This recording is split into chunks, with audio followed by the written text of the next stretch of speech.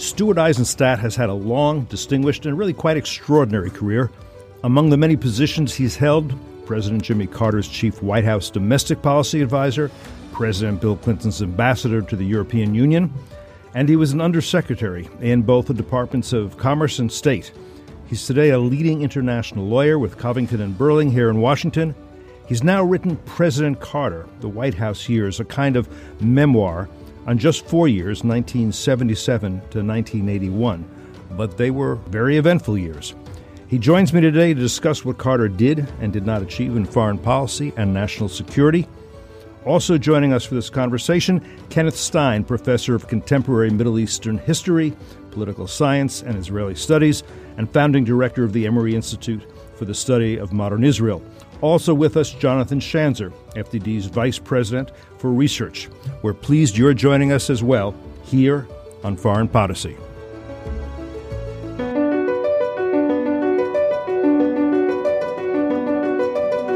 Either the U.S. enforces some rules in the world, or there are no rules. Every U.S. president has tried to diminish tension with Russia, has reached out to the Russians. Most of those have failed, especially when Vladimir Putin became the leader. They're still killing guys who joined the jihad in 1979 or 1980 or 1981 who are still in the game. We are seeing a ramp up in North Korean cyber capabilities over the last decade. Iran is basically putting forth these claims of nuclear innocence, that they are doing nothing wrong, that there are no violations, and that's just factually not correct. I am fearful for what happens to Turkey now.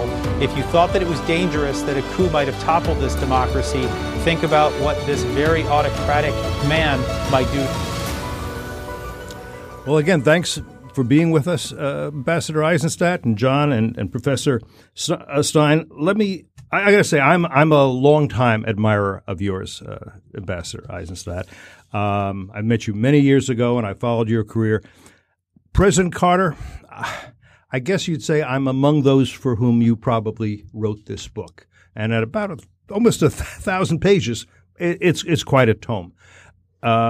You write here that you're very aware that here I'm going to quote you, the conventional wisdom is that Jimmy Carter was a weak and hapless president, your words, but you want to make the case that his was, quote, far from a failed presidency, that while he was, quote, not a great president, unquote, nevertheless now is the time to redeem his presidency.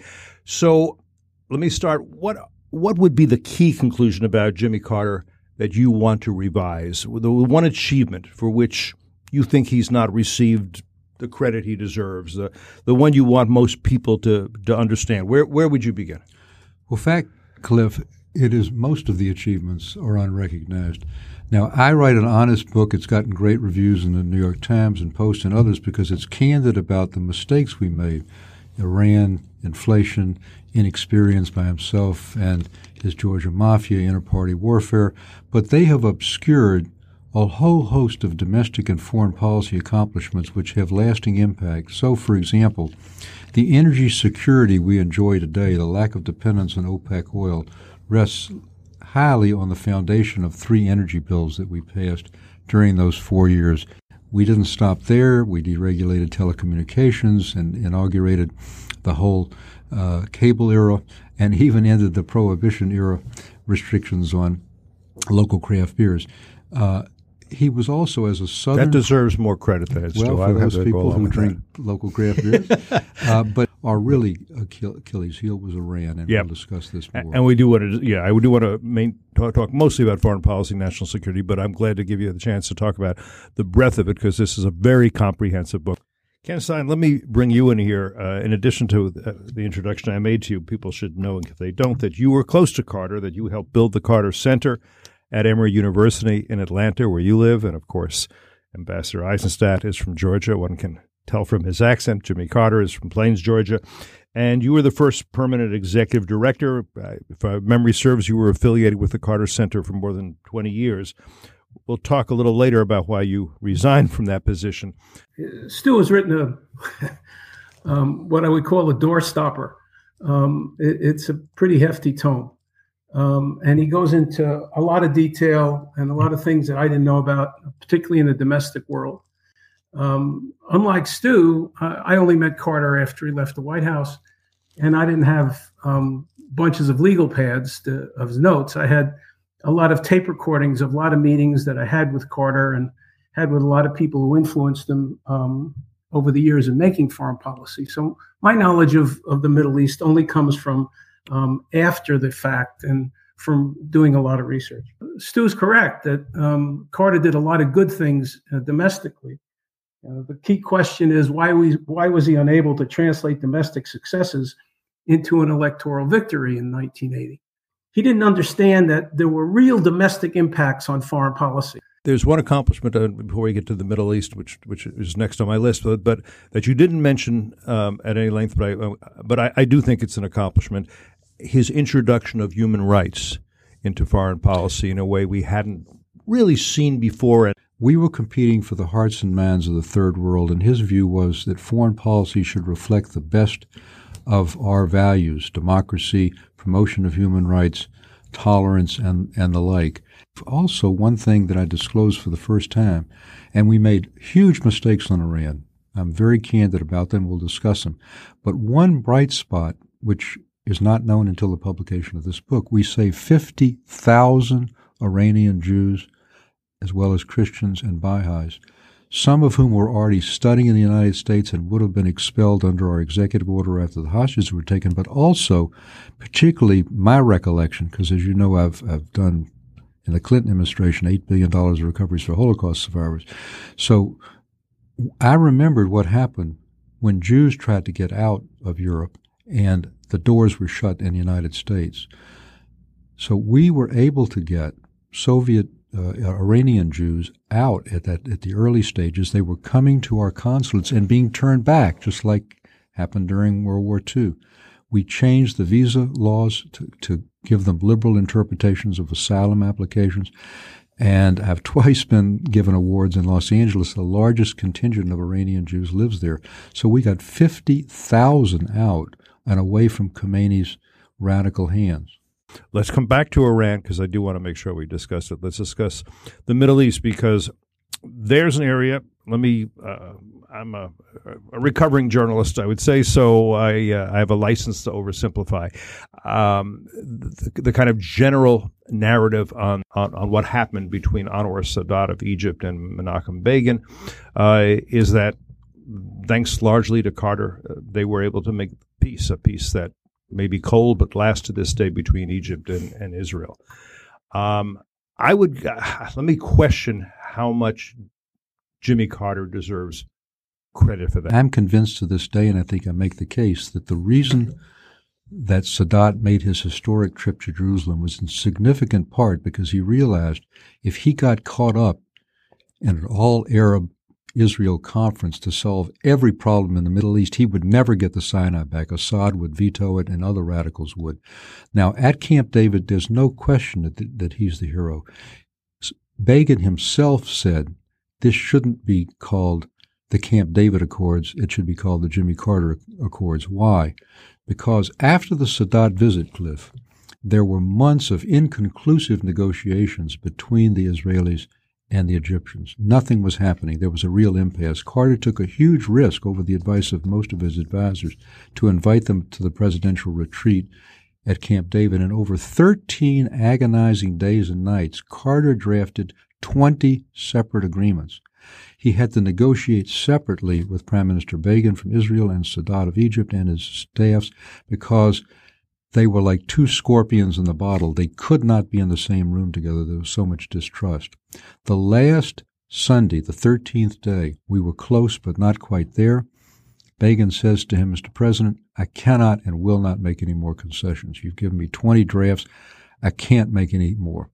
I'm going home. I've got an El Al plane waiting for me. Get me out of here. He called it a glorified concentration camp, Camp David. And the president, realizing that this would blow up Sadat's historic mission, could encourage the radicals in the region, and destroy his own presidency, came up with a very personal touch based on his poring over intelligence records about Sadat and Begin and really trying to understand both of them. He knew that Begin had a great love for his 8 grandchildren, so he got photographs of himself, Sadat, and Begin at Camp David, personally inscribed each one to one of Begin's grandchildren, walked them over to Begin's cabin at Camp David and handed it to him, and then saw Begin, lips quiver, eyes tear. He put his bags down and he said, "Mr. President, I'll make one last try." We've had that inaugurated peace, and of course it took another 6 months and another trip to the region to convert these accords, which were not legally binding, into a binding treaty. That was also risky and very detrimental. So 6 months go by, and we can't convert the Camp David Accords into a binding treaty for a variety of reasons. Carter decides, over everyone's objection, Brzezinski, Vance, myself, Ham Jordan, to go to the region and try to make the last deal. He can't get it done. The airspace is cleared. Air Force One is about to leave. He's packing at the King David Hotel, the presidential suite. Begin calls him up early in the morning and says, "I'd like to come over and see you one more time." And he comes to the King David Hotel. Begin says, "Now, you know, young men, this is a very famous hotel, the King David Hotel." "Oh, yes, we know, but not for the reasons you think." We said, "Why?" He said, "Because when I was the head of the Irgun, I blew this hotel up when the British were in it. But don't worry, I'm not going to do it with the president here." Ken Stein, let me question what happened between Sadat and Begin and Jimmy Carter, and how we should understand that very important episode in history. Stu has given us a vintage American-centric interpretation of what happened at Camp David. And that means reliance upon Carter's Keeping Faith, Carter's White House Diary, interviews with Carter, Vance's memoirs, Brzezinski's memoirs. It doesn't tell us how the Israelis looked at what was going on.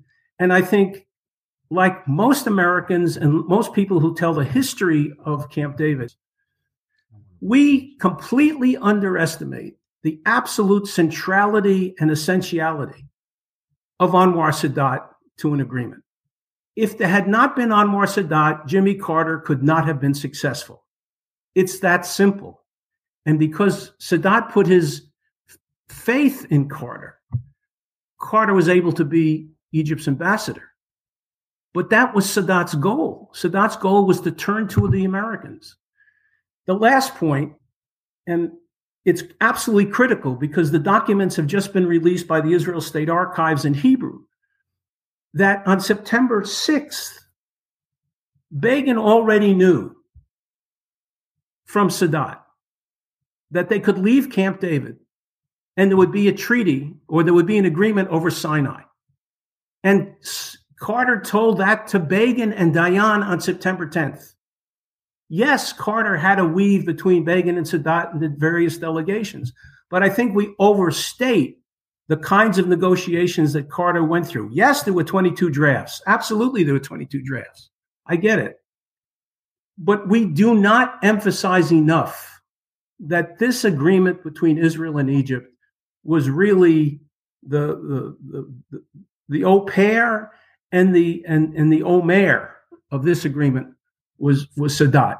I'm really shocked, I'm using that word advisedly, that Ken Stein, a professor, would make these kind of comments. Number one, I did not interview only the American delegation. I interviewed every single living Egyptian, every single living Israeli on the delegation to get their views.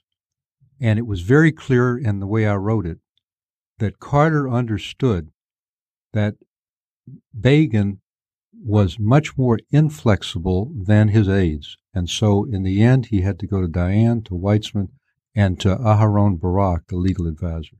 On the other hand, he understood that Sadat was not a detailed man and was way ahead of his delegation. Indeed, his foreign minister resigned in the middle of Camp David. I interviewed every single person, so it's hardly just a America-centric view. I guess the thing about Sadat that I think it's important that people understand is he fought a war against Israel in 1973, the Yom Kippur War. He launched on the holiest day of the year. That was strategic of him. He almost won it. The Israelis almost lost it. Within a few years, he understood that he could not fight another war and win. If he fought another war against Israel, there'd be troops in downtown Cairo, and that he could never get back the land he had lost, the Sinai, in which the Israelis were already drilling oil and putting settlements, unless he made peace. He understood he had been He understood. This is an important point, I think. He understood, Sadat did, that he had been defeated and couldn't win, and only at that point was he willing to make peace. I think he's a great man. It's wonderful to say he wanted peace, but that wasn't quite it. He knew he couldn't win. He knew that worse defeats lay ahead if he didn't make peace. So peace was the least bad alternative, and he did it very well once he did it. I think that has lessons for us now in terms of Israel and its enemies, which is why I think it's important to understand this chapter of history very clearly. You feel free to disagree with me or to agree with me. You know more about it than I do. Look, I would agree, but maybe with a caveat or two. I mean, I did get a sense that Sadat saw the war in 1973 as an opportunity to make his point that Egypt was still relevant, could still challenge Israel, and that gave him the cover to be able to come to Jerusalem as he did. But Mr. Ambassador, I want to say I didn't get a chance to read all 900 pages. I only got the book yesterday, so you'll have to forgive me. I read the Middle East section. I read the Middle East section, so I've done my homework. What I think I was struck by was number one, that this really was a Sadat initiative. In fact, President Carter was miffed by the fact that Sadat went to Jerusalem, and he was surprised and he was a bit angry. And perhaps what was even more striking to me as I read your account was that Carter was fixated on the question of the Palestinians, even as he had this victory, this amazing diplomatic victory where he would be able to preside over Egypt-Israel peace. And yet he would not allow himself to enjoy that because he was so focused on an issue that, and I would love to get your take on this, to me it's still inexplicable what captured his imagination about the Palestinians to the point that he was willing to overlook this immense diplomatic achievement. So he spends months trying to reconstruct this comprehensive peace through Geneva. The Israelis wanted nothing to do with it. They were afraid they were going to get ganged up on by 20 Arab countries and the Soviet Union, which was going to be a co-sponsor. So when it falls apart, and it falls apart because it was announced without any prior consultation by Carter with Israel or with Egypt, and then Sadat decides to go to Jerusalem, I'm passing Carter just outside the Oval Office, and I'm incredibly excited about the fact that, this historic trip by Sadat is being taken. He said, I'm considering opposing it, because if Sadat goes, it's just going to be a bilateral agreement. I said, Mr. President, you can't do that. This is an incredibly historic moment, Israel's most powerful neighbor. So that goes right into Jonathan's point about the Palestinians. And here I'm going to be very candid, and I'm very candid in the book. I interviewed Carter among the 350 interviews 5 times, and he told me very tellingly, now I'm quoting him, this is not my view, please, that he saw the Palestinians from a human rights perspective. And he said in the interview that, to me, Carter, they were the blacks of the Middle East. And, he says, the Israeli military treats them worse than the white police treated blacks when I was growing up. So for him, the Palestinians were sort of the flip side of civil rights at home. Democrats tend to be more human rights, civil rights focused and see it in that way. But part of it is that the base of the Democratic Party is increasingly a non-white base. And they, like Carter, identify with the Palestinians as the discriminated, the weaker party. So for him, it was a civil rights issue as he extrapolated it from his time growing up in the rural South when blacks were discriminated against. So that's the reason, Jonathan. Yeah, I mean, I'm sort of struck, again, reading your own account, President Carter was the one who coined the term, or was the first president to use the term legitimate rights of the Palestinians. Right. He was the first person to introduce the notion of a settlement freeze. One could potentially argue that Jimmy Carter laid the tracks for where we are within the Democratic Party right now, that the grievances that the Democratic Party has with Israel, these were not grievances before Jimmy Carter's presidency. How would you respond to that? Well, actually, I would respond in a very different way. Now, I have very strong disagreements, as did Ken, over the apartheid book, which was written 30 years after he left. But we would have, I think, a better situation in the Middle East if, number one, the full autonomy which Begin promised in the Camp David Accords in the treaty for the Palestinians had been followed. He did agree to a settlement freeze. There were 15,000 settlers when Carter left office in the West Bank. There are 350,000 now. So I'll leave it to you to decide whether that's a positive or a negative.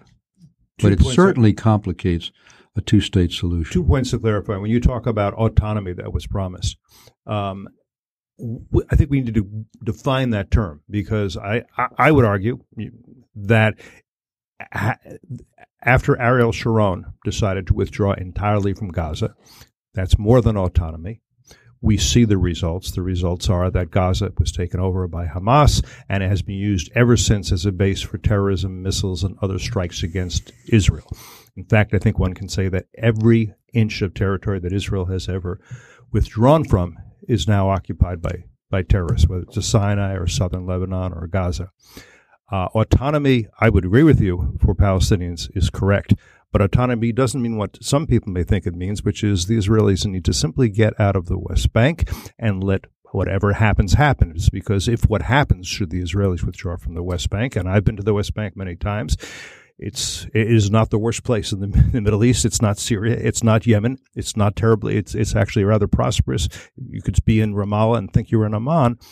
If the Israelis were to simply leave and it were taken over by Hamas, everything that's been achieved there would be gone. The full autonomy promised at Camp David in the treaty was not defined specifically because it was to be subject of a 5-year negotiation. That did not mean, nor did Carter mean it to mean, that the Israelis had to withdraw from the West Bank. That's not what autonomy was. And third, you're absolutely right. I mean, one of the things that changed public opinion in Israel, I go there 2 or 3 times a year, was the fact that Sharon withdrew from Gaza.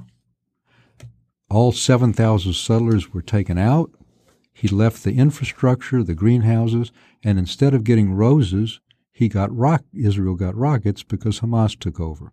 So there's no question that even in my mind, if there's a Palestinian state, there still has to be some kind of Israeli presence. But to go back again, full autonomy did not mean, and no one intended it to mean, that the Israelis and the Israeli military had to withdraw from the West Bank. I think it's very important that be clarified. There's one more area on this subject I want to talk about before we move on to Iran, which I definitely want to get in, and I'm going to bring Ken in on it, but you'll have some comments too, both of you. And that is this, that you've interviewed President Carter 5 times for this book, post-presidency. I would argue that he has moved considerably over time to the left and from a position where I think, as you describe well in your book, he was very supportive of Israel to one where he is very antagonistic to Israel at this point. That however he may talk about Israel now is probably not the way he talked about Israel back when he was president. I'm not sure what happened to him, but Ken, you know, because again, you worked for him, you watched him, and eventually you resigned, I guess I can say in some disgust over how his opinions had evolved. Ken, is that a fair way to put it? I watched his opinions evolve from the 80s. I didn't know how deep the animus was in the American Jewish community for him in the latter years of his presidency. I do know he found himself at odds with the Jewish community. And one of the key questions I have for Stu, how come Carter didn't fully grasp the mistrust that the Jewish community had for him? And how come Hamilton Jordan and you and others took so long to understand that foreign policy has a direct impact on domestic politics? And I never understood it in the post-presidency. So I'm asking a question for a guy who worked for him during the presidency. I appreciate that. What was this incredible disconnect? First of all, it wasn't so long. I quote a remarkable memo that Ham Jordan sent early in the administration when we were already in June of 77. Yes, already in the first 6 months, saying we're losing Jewish support.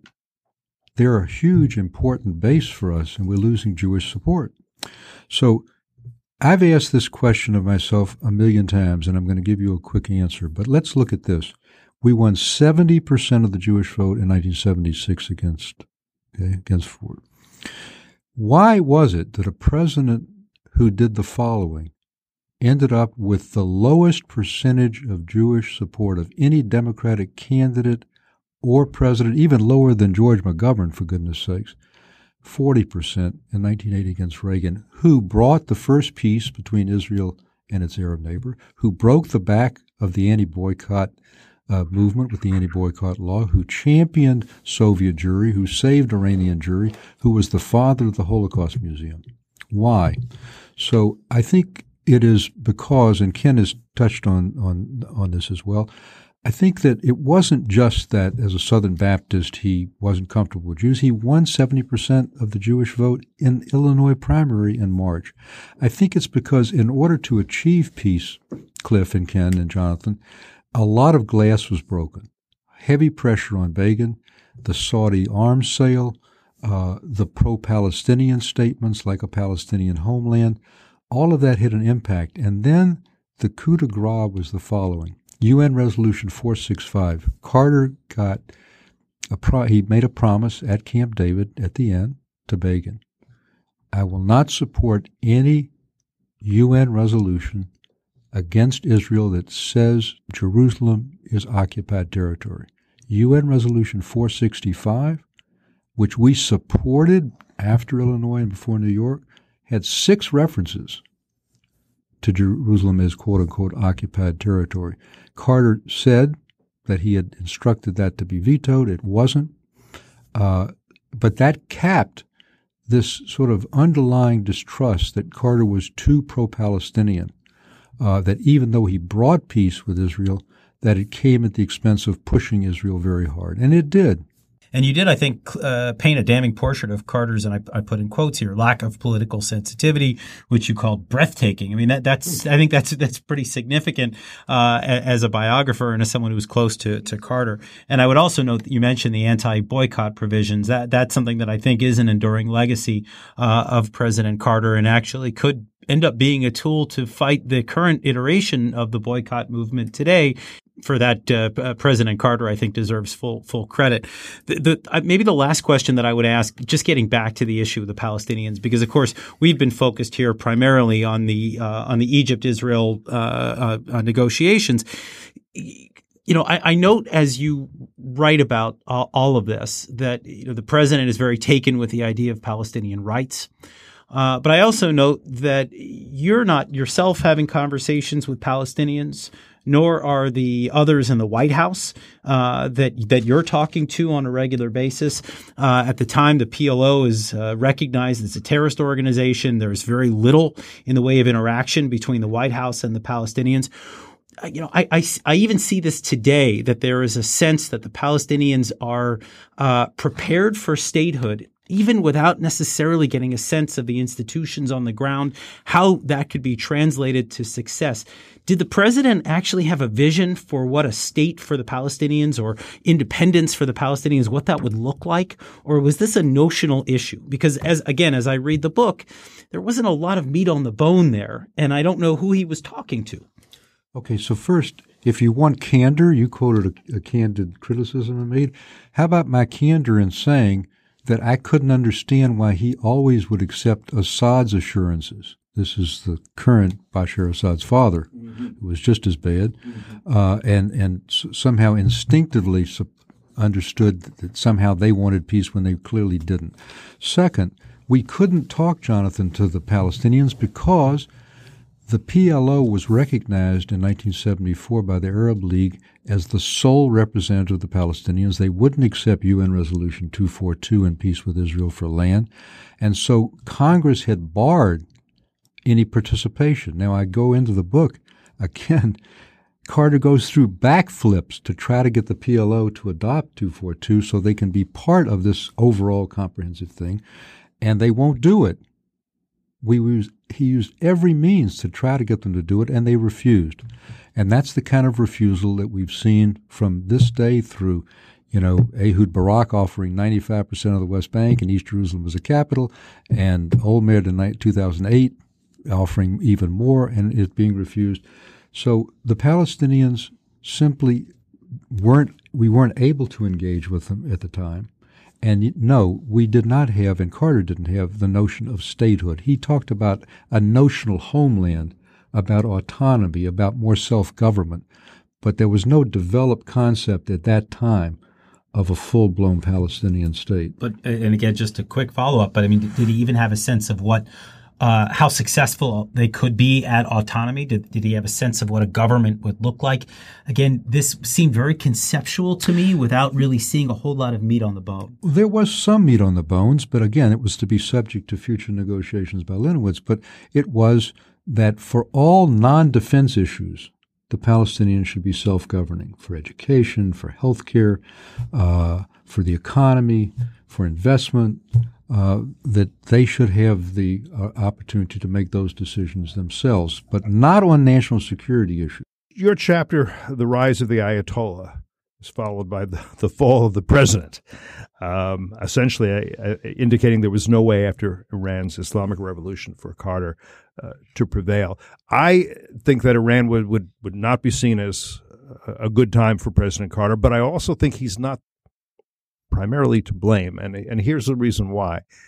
The intelligence on what was going on in Iran, on who Ayatollah Khomeini was, on what he believed, was really just awful and terrible. And let me add that the diplomacy was also not very good in this area. That William Sullivan, who was the ambassador in Tehran, and Andrew Young, who was the ambassador at the UN, neither understood Khomeini. Both had a vision of him being a sort of Gandhi, a saint-like figure, somebody who was moderate, somebody who was inclusive.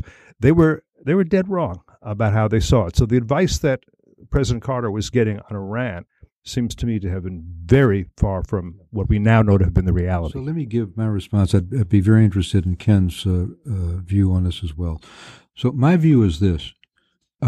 Carter can't be fully blamed at all for the fact that there was an Islamic revolution in Iran any more than Eisenhower could be blamed for the Castro Revolution in Cuba 90 miles away, or Barack Obama for Mubarak's overthrow and so forth. However, it was, in my opinion, and I lay it out in the book in very candid and blunt ways, the single worst intelligence failure in American history. Here is a Shah who was our principal ally, who the CIA and MI6 in the UK reinstalled as a 21-year-old monarch in 1953 over an elected prime minister. He gets the most sophisticated American arms, for over 20 years. And yet, the CIA did not know and didn't inform Carter because they didn't know that his domestic support rested on quicksand. He had alienated wide swaths, not just the fundamentalists. They didn't know, Cliff, can you believe this, for our principal ally, that for 5 years he was secretly getting cancer treatments? They didn't appreciate the impact of the inflammatory cassettes that Khomeini was sending in exile outside of Paris back to Iran. It's an unacceptable, unforgivable response. And when the hostages were taken, both Brzezinski, the National Security Advisor, and I recommended immediate military action, not bombing Tehran, but cauterizing their oil imports by blockading Kharg Island, where all their oil came by a blockade or by mining, like Kennedy did in Cuba. Instead, the president met with the hostage families. He said, my number one goal is to get your loved ones out safe and sound, which was a humanitarian gesture, but it gave Khomeini more bargaining authority, more bargaining power, and for 444 humiliating days, that process went on.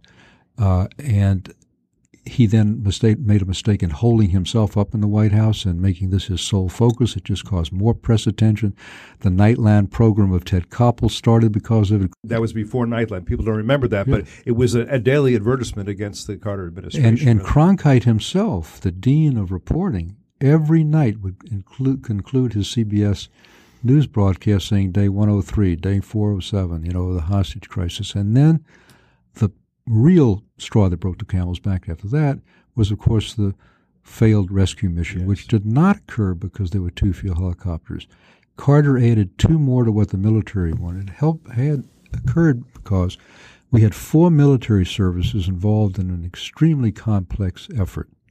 They had not fully practiced together at all. There was no joint command. We created it later, and when the helicopter rotor blade hit the C-130 aircraft on the ground and 8 servicemen died in flames, it engulfed our administration as well. I totally agree with you there. We did not have the special forces that we have now. In fact, the special forces we have now were in response to the failure of that mission. The broad question is, was too much time spent on Camp David and the Egyptian-Israeli negotiations and not enough time focused on Iran that was falling apart in the last part of 78 and early part of 79? And it's a question that historians ask, but they really don't have an answer to. I know there was great disagreement between Gary Sick and Henry Precht, between the White House and the State Department.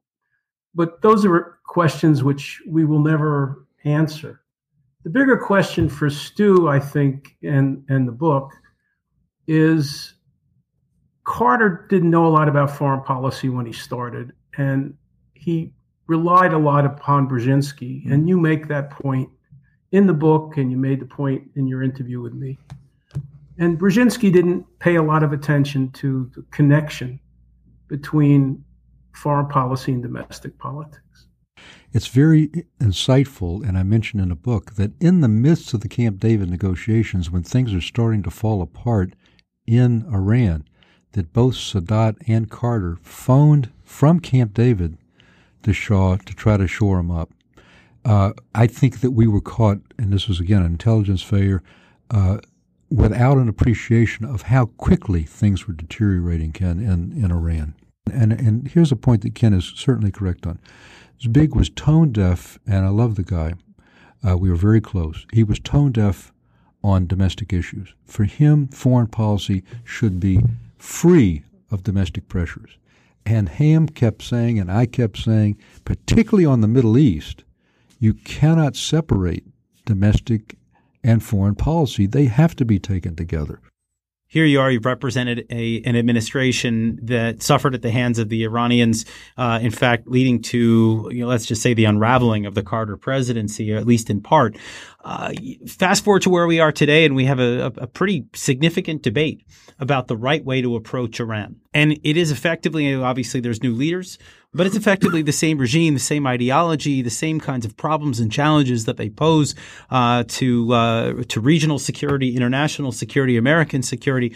Where do you come out on all of this? Obviously, as a Democrat, you're probably thinking that, from a partisan perspective, that you side with an Obama type approach of trying to reach an agreement. But yet here you are representing an administration that couldn't negotiate with this regime, that couldn't get anything done through talking. So where do you come out on this debate? It's a very good question. So first of all, I want to be very candid. I'm haunted personally by the fact that the radical Islamic Republic of Iran is here today, that it's the principal supporter of terrorism, that it's an existential threat to Israel.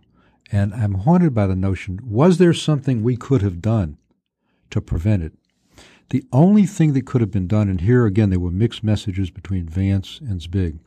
Zbig said, and here he was correct, you've got to tell the Shah he's got to put the demonstrations down forcibly, including killing some of the demonstrators. The Shah himself, and I interviewed Zahedi, who was his last ambassador to the U.S. and one of his closest advisors, said Zahedi said the same thing to the Shah. And the Shah said, as a monarch, I can't kill my own people. Now, mind you, with Savak, he killed a lot of them, but he didn't have that backbone. Had Carter pushed harder, might he have? Yes.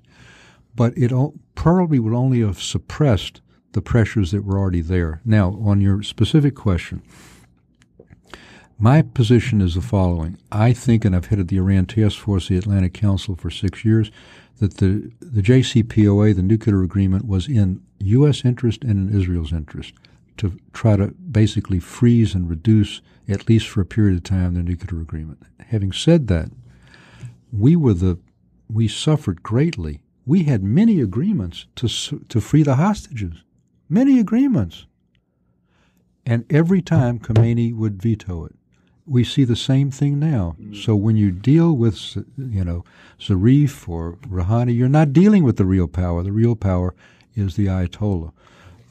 And they are the principal supporters of terrorism. Their position in Syria, and Ken is an expert on this, is unacceptable. I mean, trying to establish permanent military bases. So I think, Jonathan, we should say the nuclear agreement is important. It should have been kept, but we should do everything possible to enhance sanctions against their other activities.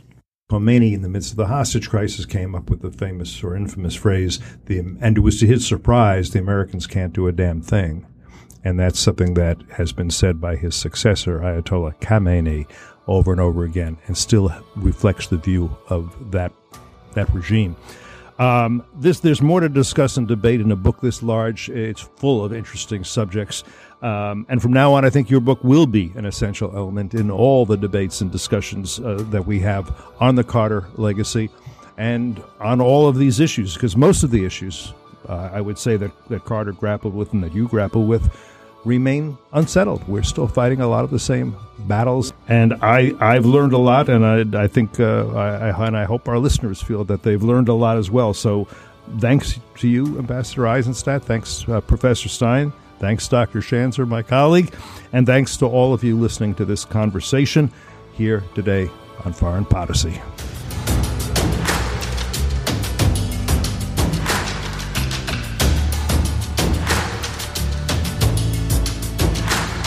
Thank you for listening to this week's episode of Foreign Policy.